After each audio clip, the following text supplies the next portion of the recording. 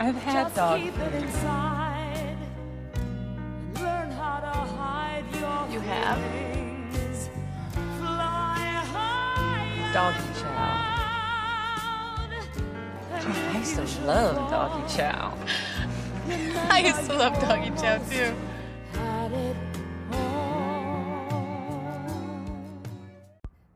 Hello, everyone. It's me, yet another week, Brett Collins. Another episode of Girlblogger. This week was kind of like weak. It was a week, if you know what I mean. Like, I feel like not that much shit has been going on, but whatever. There's always shit going on. Like, this world we live in. It's unavoidable. Everything. I mean, a lot of shit going wrong. There's like fires again in Hawaii. Whatever, I'm not talking about that. Okay, first on the list. Earlier this week, it was revealed as if it was like some secret. It was announced that our girl Megan Fox is releasing a book of poetry, and it is called Pretty Boys Are Poisonous. I mean, of course, that's what the title of her poetry book is. Like, she's really kind of on that aesthetic these days, it feels. Not really, like, you know what I mean? Like, the vibe of, like, kind of a vampire, kind of, like, just, like, weird mythological girl that's into, like, witchy shit that other people don't understand. Like, that's her vibe. And I feel like the title of this poetry book is really fitting for that.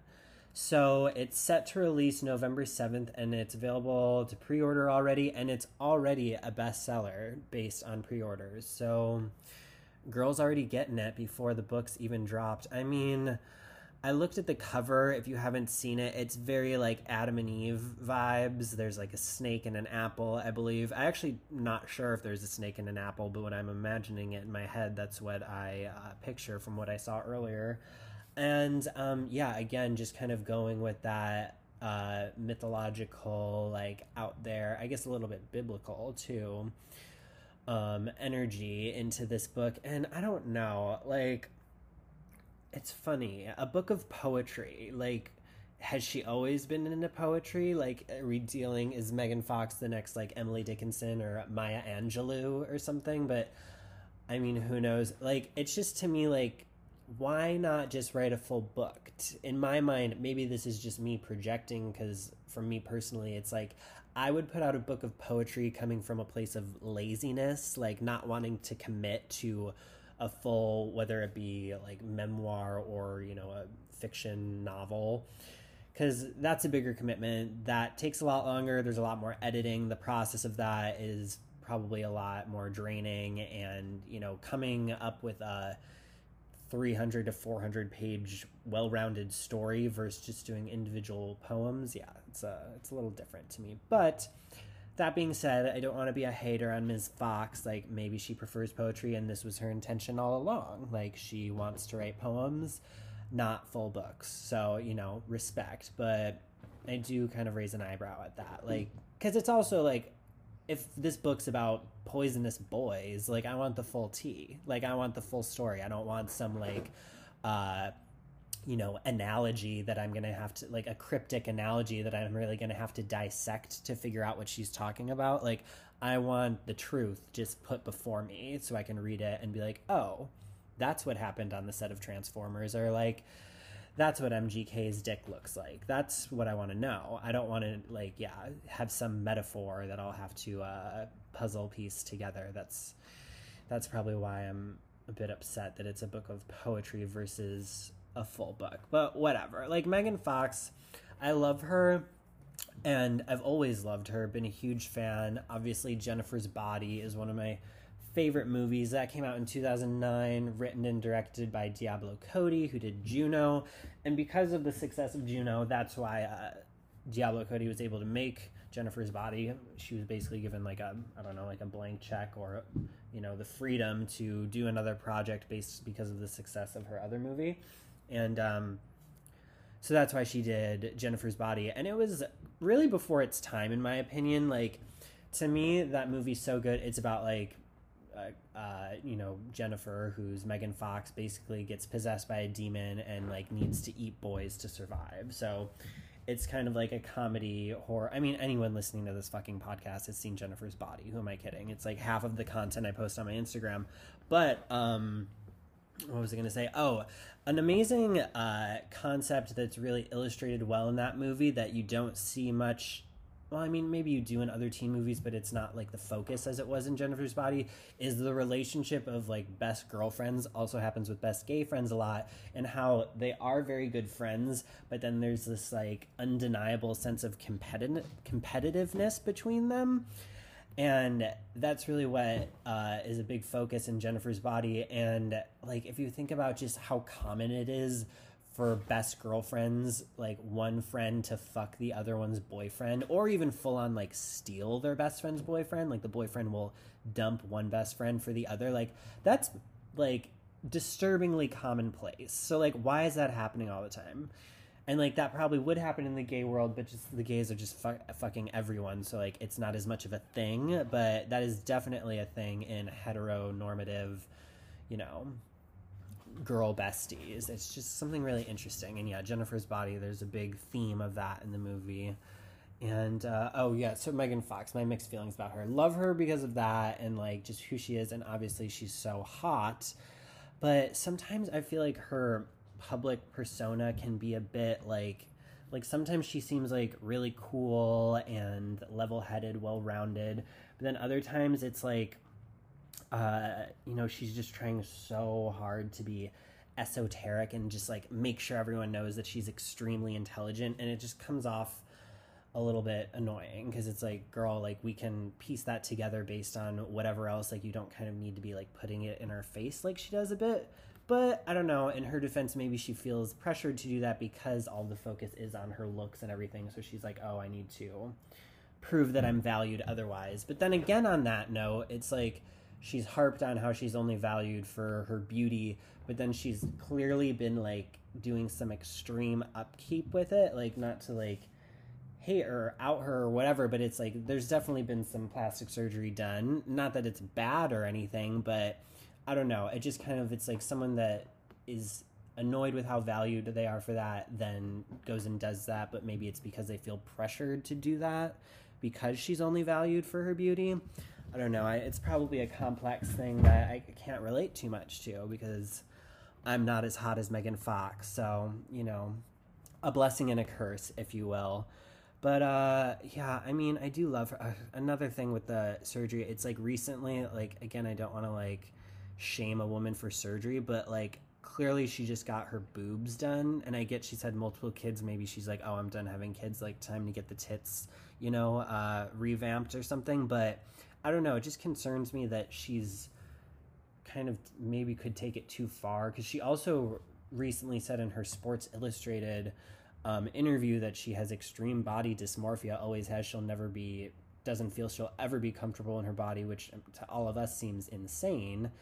But it's also pretty scary, because if that's true, then it's like, okay, if that's the mentality and perspective you then you probably won't ever stop getting plastic surgery.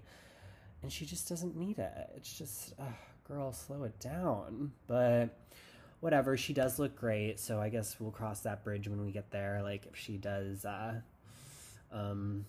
decide to get more. Yeah.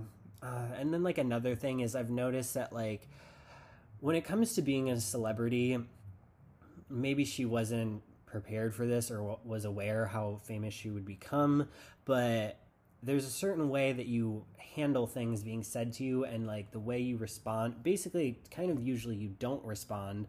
So I see on her Instagram or social media, whatever, she kind of always feels the need to like fire back or put these people in their place that are like saying whatever negative things or fake news is being put upon her. And it's like, you really don't need to say anything, because no one's really that concerned. It's not like she's under some like legal trouble or something. It's like random. There was like a politician that said something about her, and then people were apparently giving her shit for sharing a GoFundMe of a friend, and she put out these statements like explaining herself and like kind of firing back and like putting the people in their place, when it's really like, I don't know. I feel like you just kind of let those things slide. So it's sad to me that it's clearly getting under her skin and she really feels the need to say all that. And piggybacking on all of that, it's like maybe that's what this whole book of poetry is she's like, oh, like I need to like fire back at all of these men that have wronged me, because I think I read in a different thing about the book that she's held men's secrets, she said, and she's sick of it and she's about to unleash the beast. But again, like if that's the case, then like I want the full tea. I want the real story. Like I don't want like a haiku that I'm gonna have to like stare at for an hour to even maybe understand what she's trying to say. But I don't know, maybe the poems will be simpler than that. We'll have to just wait and see. So yeah, November that comes out. I'll probably be one of the idiots that pre-orders it. And I don't really read things, I listen to things. I don't know if that makes me a dumber person, but yeah, I'm all about the audiobooks. I wish they had that when I was in high school. I might have actually read one of the books or listened to it, you know, but I just didn't do that. Whew. Okay, so Megan Fox, love her. We'll see how that book turns out. And moving on from that to a recent story that I think this was posted yesterday. Billy Porter. So Billy Porter of Pose, and if you're not familiar with him, whatever, like he really is just known for like his red carpet looks, which I'll get into.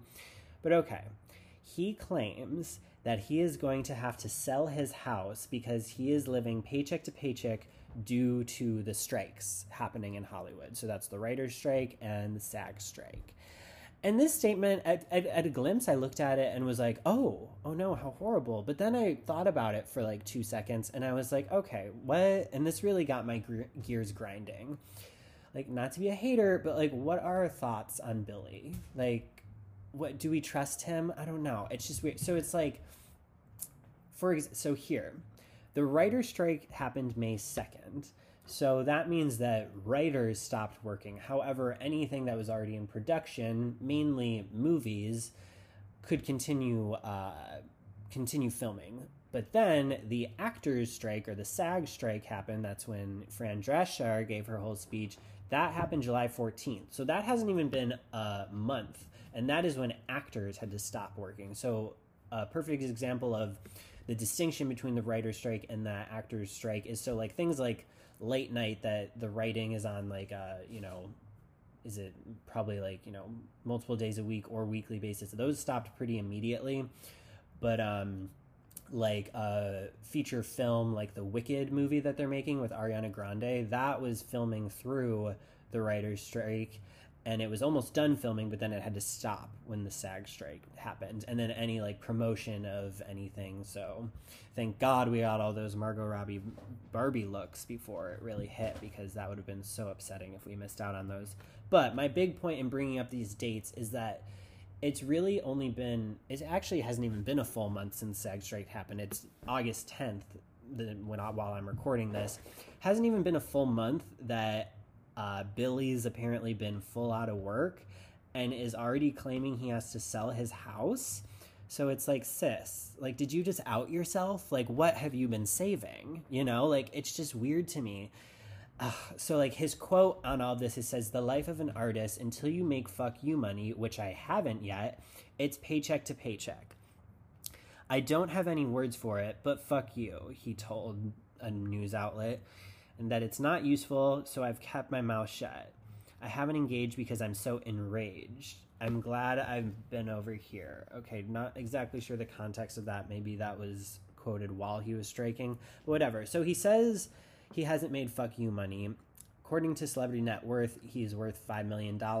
I don't think I would categorize that as like fuck you money. And because Celebrity Net Worth is often off, I would say like it's probably, a quarter or a third of what it usually says. And because I have a friend that is an actress, and her Celebrity Net Worth, she like laughed at, not that she's by any means, not making money. She certainly is, but she said that it was very, very off. So I would guess that Billy Porter's probably worth like 1.5 million, somewhere around there. So yes, not like Gwyneth Paltrow money, but certainly a lot. And especially in the past 5 years, I'd say he's really become almost a household name, and you just know who he is, and he's gotten a lot of work. So it's like, I don't know, it just is odd to me. It's like, so is this a clickbaity statement he's putting out to grab attention, maybe not just for himself, but for the whole, for all of actors to be like, oh, we're all broke, when really he's like taking the fall, like claiming he's broke, but he's not, just so he can bring attention to the actors that are actually going to be living paycheck to paycheck? Or is he just, was he just so financially not savvy that he's needing to sell his house after, 4 weeks of not working? Like, I don't know. It just seems like kind of not all adding up to me. Like, what is the truth? What is the truth, Billy? Are you broke? Is this a performative statement? I don't know. Like, here, I feel like this is also coming from a place of me just kind of thinking he's an annoying person. I always have, since he's really just kind of been out there. And like, he's like, always wearing like the biggest, wildest outfit. He like wore that like tuxedo dress to the Oscars. I think that was like his first big statement outfit. And then like every year to the Met Gala, I just can't keep track. He's always in like something that's like not a serve, but it's like extremely like opulent and out there. It's like unavoidable, so you like have to see him. I don't know. I feel like it's just like everything he does always seems like outwardly extremely performative and not coming from like a genuine place, when he's kind of misconstruing it to be, I don't know, like activist or like, promoting LGBTQ, like, when really I just think he wants himself to be seen is really what I think. And it just, I don't know, when people are like doing these things in a not genuine way, it just kind of rubs me the wrong way. And I feel like he just always thinks he's giving main character energy, when really he's just kind of the jester of the court, if you will. So I don't know. Like, yeah, it's just, it's just a lot. Like, so, I came up with a great example of like these looks. Like, he always thinks that he's being subversive, when really it's just blatantly attention seeking, all of his looks. And I'd say an example of something that is subversive, that's not necessarily the most attention seeking, but is just like such a serve, is when Gillian Anderson wore the exposed thong in the back of her low-cut dress at the Vanity Fair Oscar party in 2001. It was an Eduardo Lucero dress. So I don't know the full story behind it, but my guess is that the dress dipped so far back, they didn't have time to do another fitting, and her butt crack was exposed. Maybe they didn't have another dress. Maybe she really wanted to wear that dress. And maybe they were like, well, you're going to have to wear underwear if you don't want your ass out. And she's like, okay, I'll just wear this thong. So the thong was fully exposed, and it just like was amazing and was such a look, and it's still remembered. And now there are dresses designed based off that many time over. Like Hailey Bieber wore like a pink, I think it was like an Alexander Wang dress to the Met Gala one year. I don't know if it was Alexander Wang, but I think it was, but it did have like the thong T-back in the back of the lower back. So yeah, like that is a prime example of something subversive that made a huge statement, that was kind of shocking for the time, that wasn't totally her seeking attention, I don't believe. So it made it just really cool and memorable. And not that Billy's looks aren't memorable, but they're not necessarily memorable for the same reasons, in my opinion. Maybe I'm just jealous because he gets invited to all these things. But you know what I'm not jealous of? If he actually does have to sell his house. So, there's that.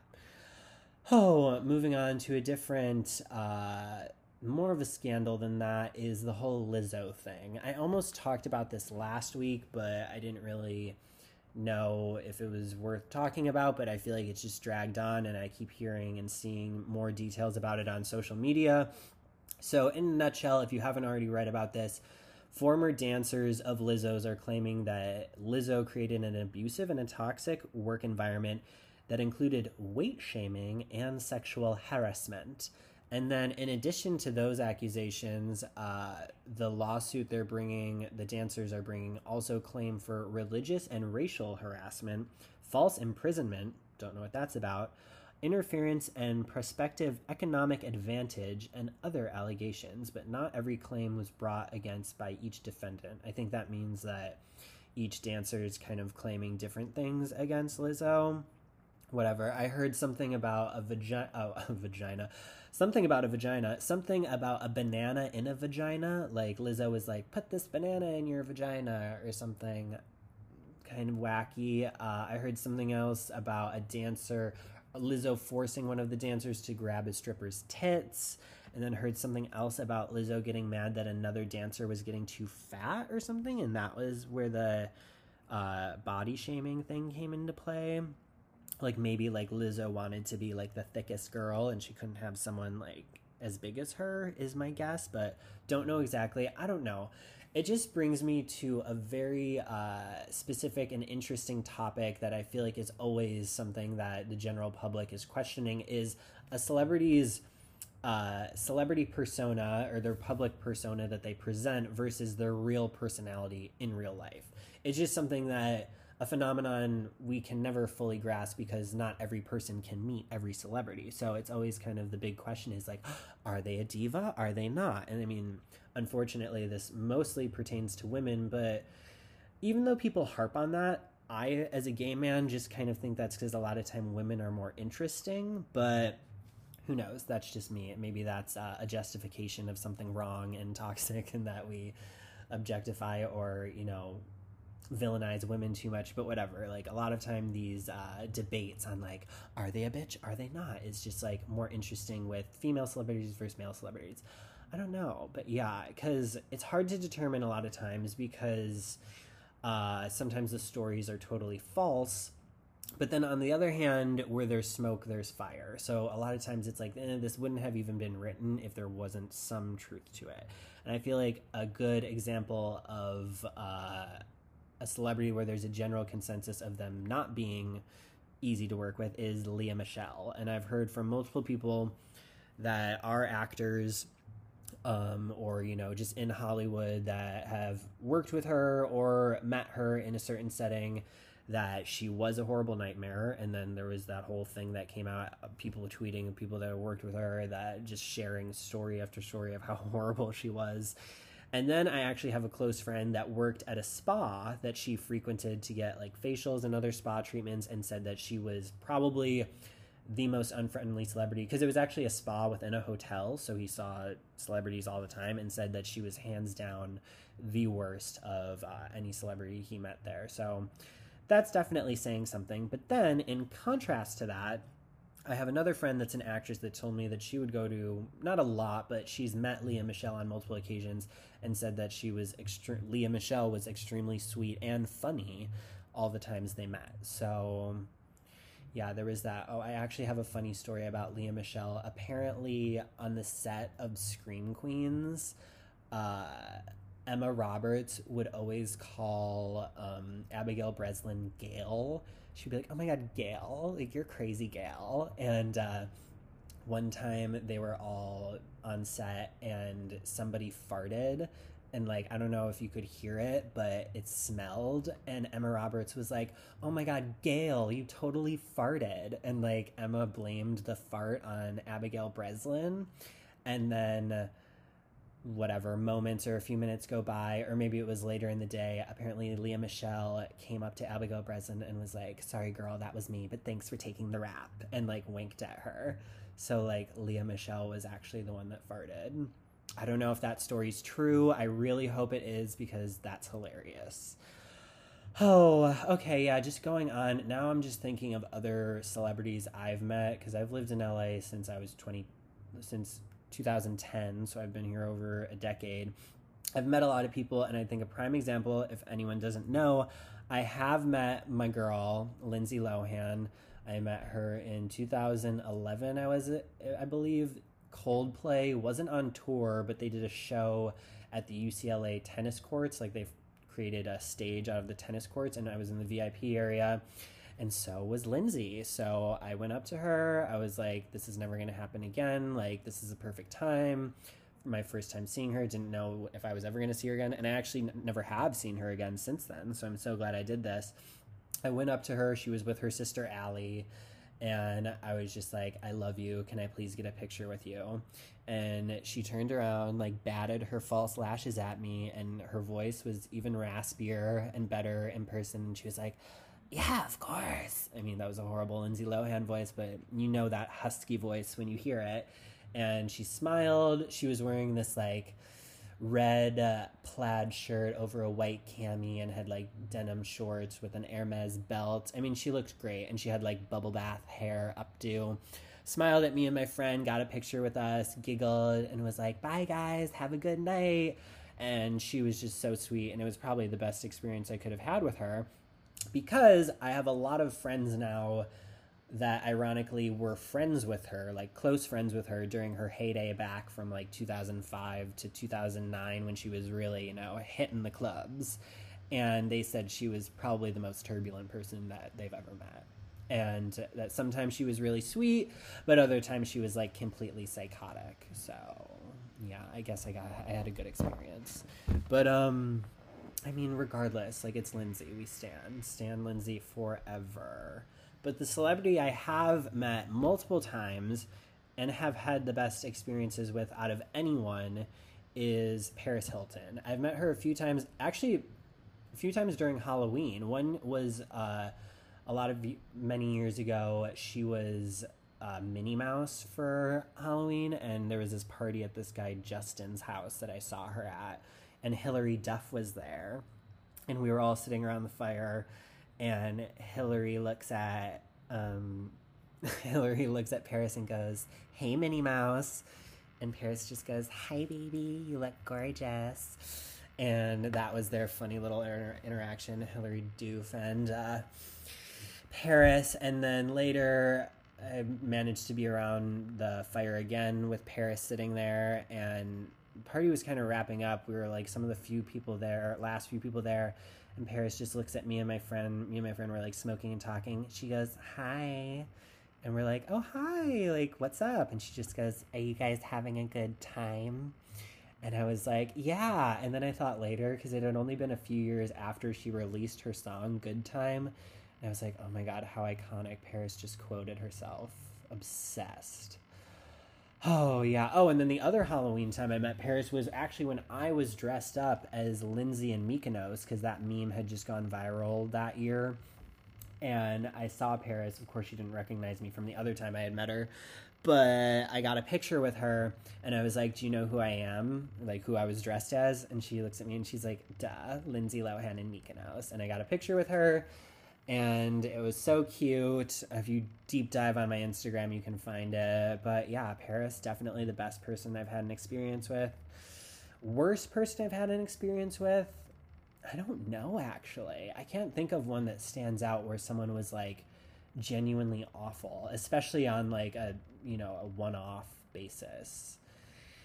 But then there are other people that I have met that they've been great sometimes and absolutely awful other times. So it really is just a toss-up, and you really can't categorize someone as good or bad based on whatever. So back to Lizzo. I think that there is some sort of bridge of truth in this situation. Like, maybe some crazy shit did go down with the dancers that was fucked up, but maybe the dancers could be manipulating the story in their favor just, to get some of that coin, that Lizzo money. Because that happens. Like, a lot of times parties, you do funny things in the moment that on paper seem absolutely insane, but when you're there, experience it, it's actually not that crazy and you're enjoying it at the time. So yeah, that definitely happens a lot of time in LA.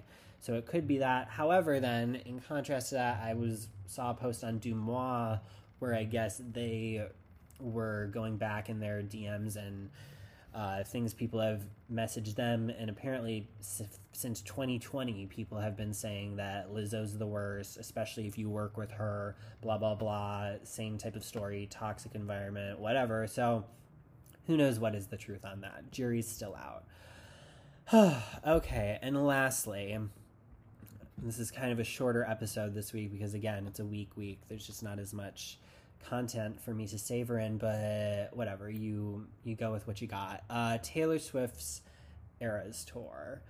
I am not a Swiftie. I'm really not a Swiftie at all. However, I think I said on a previous episode, like, I'm kind of a hater on her, but then I'm kind of a hypocrite because I listen to all of her music pretty often, and I do really enjoy it. I'm not going to lie and say I don't like her music, because I do.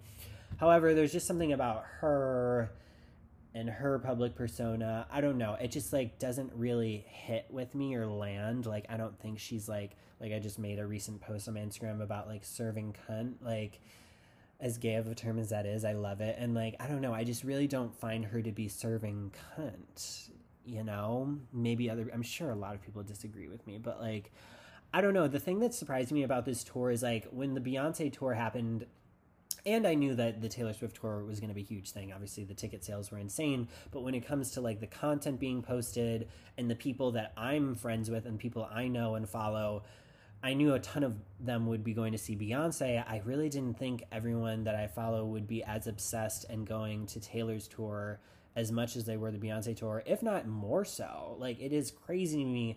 I cannot go one story post without seeing a fucking Taylor Swift, like, concert video. And, like, I don't know, there's something about concert videos that are just so anticlimactic. Just, like, your phone being held up and, like, forced into the air to, like, get a glimpse of her, like, you know, like, hundreds of yards away. I don't know, it just seems so stupid. I guess it's just to, like, say you were there or whatever. You want, like, a memory, I get it, but just, like, not great content. So I'm just, like, constantly swiping through it, like, get me the fuck out of this. But yeah, everyone seems to be there. I don't know when it's ending. And yeah, I feel like everyone's just in agreement that T Swift is a full girl boss now. Like, I think everyone's always known that, but before it was more of a mixed bag on if people liked her or not, if people were obsessed or whatever. But I feel like everyone is just, like, Team Taylor now. So I don't really know. Like, I don't really care, but it's, like, still kind of slightly surprising me. I guess because, like, by comparison, it's like I almost think she's, like, on a Beyonce level now. And, like, I'm not saying that I believe she is, but what's being presented to me is that everyone else apparently believes, like, Taylor Swift is at that level, which, like, maybe financially she is, but, like, I don't know, in terms of, like, icon level, I don't think she could ever be that. But, like, she is, I guess. And I feel like this tour is really proving that. I don't know. It's just really crazy to me. I came up with a good metaphor for Taylor. I feel like Taylor Swift is what Taylor Swift is to pop stardom is what Titanic is to films. Like, and, like, the people that enjoy it. Like, everyone that is a Swiftie and is obsessed with Taylor Swift, of course, is going to be obsessed with the movie Titanic. And the reason that I feel like these are such a good comparison and it's such a good metaphor is because Titanic is undeniably a great film. It's very well done. I love watching it. I watch it all the time. Everyone watches it all the time. You know, I think things have surpassed it, but at its time was the highest grossing film, like, most seen film. Like, everyone was lining up to fucking see it. With that being said, it's a very simple story. Like, there's really nothing that thought-provoking or deep about Titanic. It's essentially Romeo and Juliet on a boat. And that's great. I love a simple, straightforward story, and it's an amazing film, and, you know, it was so good for its time, especially in the, you know, if you rewatch it, that CGI really holds up. But I don't know. It's just, like, not really as much of a vibe, I guess. Like, for an artist like Lana Del Rey, who has just, like, really carved out such a niche place for herself, and is just, like, continues to be so aspirational to me. Like, her whole, like, Waffle House thing she's doing now, and just, like, being, like, a total glamazon mixed with a dumpster girl. Like, it's just such a great juxtaposition that I'm just so obsessed with. And you can tell that it's totally genuine to her personality and who she is to her core. So it makes it even more interesting and funny. Like, this is not an act. Like, that is Lana Del Rey. And I don't think Taylor Swift's putting on an act, but I just think she's kind of more of a basic, simple person and is just a less fascinating artist to me versus other people. So I don't know. That's just kind of my thing. And it's like, whatever, maybe I'm just a hater. She's getting all of that money, you know, making close to $1 billion, if she's not already worth $1 billion, while I'm just, like, sitting in my apartment with my cat recording this. So we're definitely on different levels, and, you know, who am I to judge? Like, you get it, girl. You get it. And now there's like the Taylor's way. Like, I mean, she really is creating a whole new thing with that, like recreating albums under her own whatever, so she gets like full royalties for it. Honestly, kind of the first to ever do that, except for the Olsen twins, who produced their own, you know, video films back in the day, so they got all that revenue. And yeah, no one is really on that game, so she really is a girl boss, and gotta hand it to her for that. So, and I did see a cute meme that was like, or it's not really a meme, but it's like a post of like Margot Robbie and Taylor Swift side by side, and they're like, these girls are carrying the economy on their back, and you know, that is facts. So we have no other choice but to stand, I guess. All right, well, that's it for this week. That's another episode of Girlblogger. Yeah, all right, I'm gonna go do something else, like stare in the mirror. All right, love you guys. Bye, bitches.